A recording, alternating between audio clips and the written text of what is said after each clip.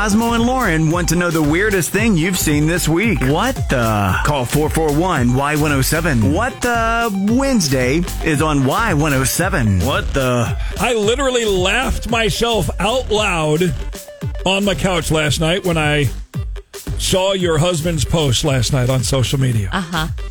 And after I got done reading it, I went, no, that's not. I looked again. Nope, that's him. I hit refresh. Again, nope. Oh, wow. Yeah. That's when I texted you, have you seen your husband's post? It's pure gold. And then you messaged that you hadn't yet. You were working out. You were at the gym. Yeah. I was at the gym, miserable, as I always am. And, like, my phone was not near you. Right. I mean, it was there, so I was getting stuff on my watch, but I didn't have it in my hand. So I was like, oh, no. Y'all have been in that moment when someone texts you and says, Lindsay, have you seen what Craig said?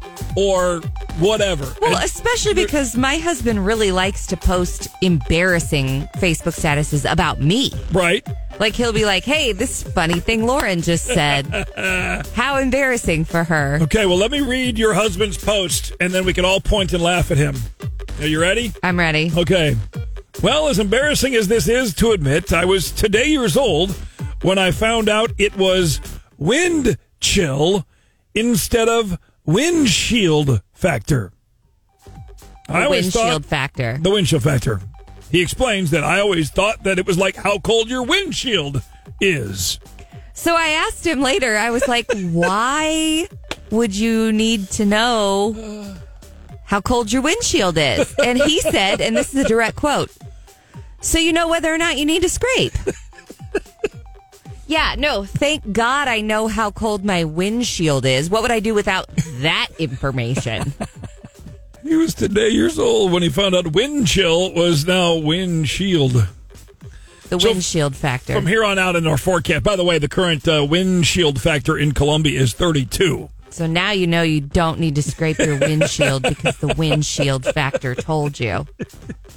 I couldn't believe it. God, I love that, man. My next question after you realize, I'm like, please tell me we're airing this tomorrow. Oh, heck yeah. Obviously.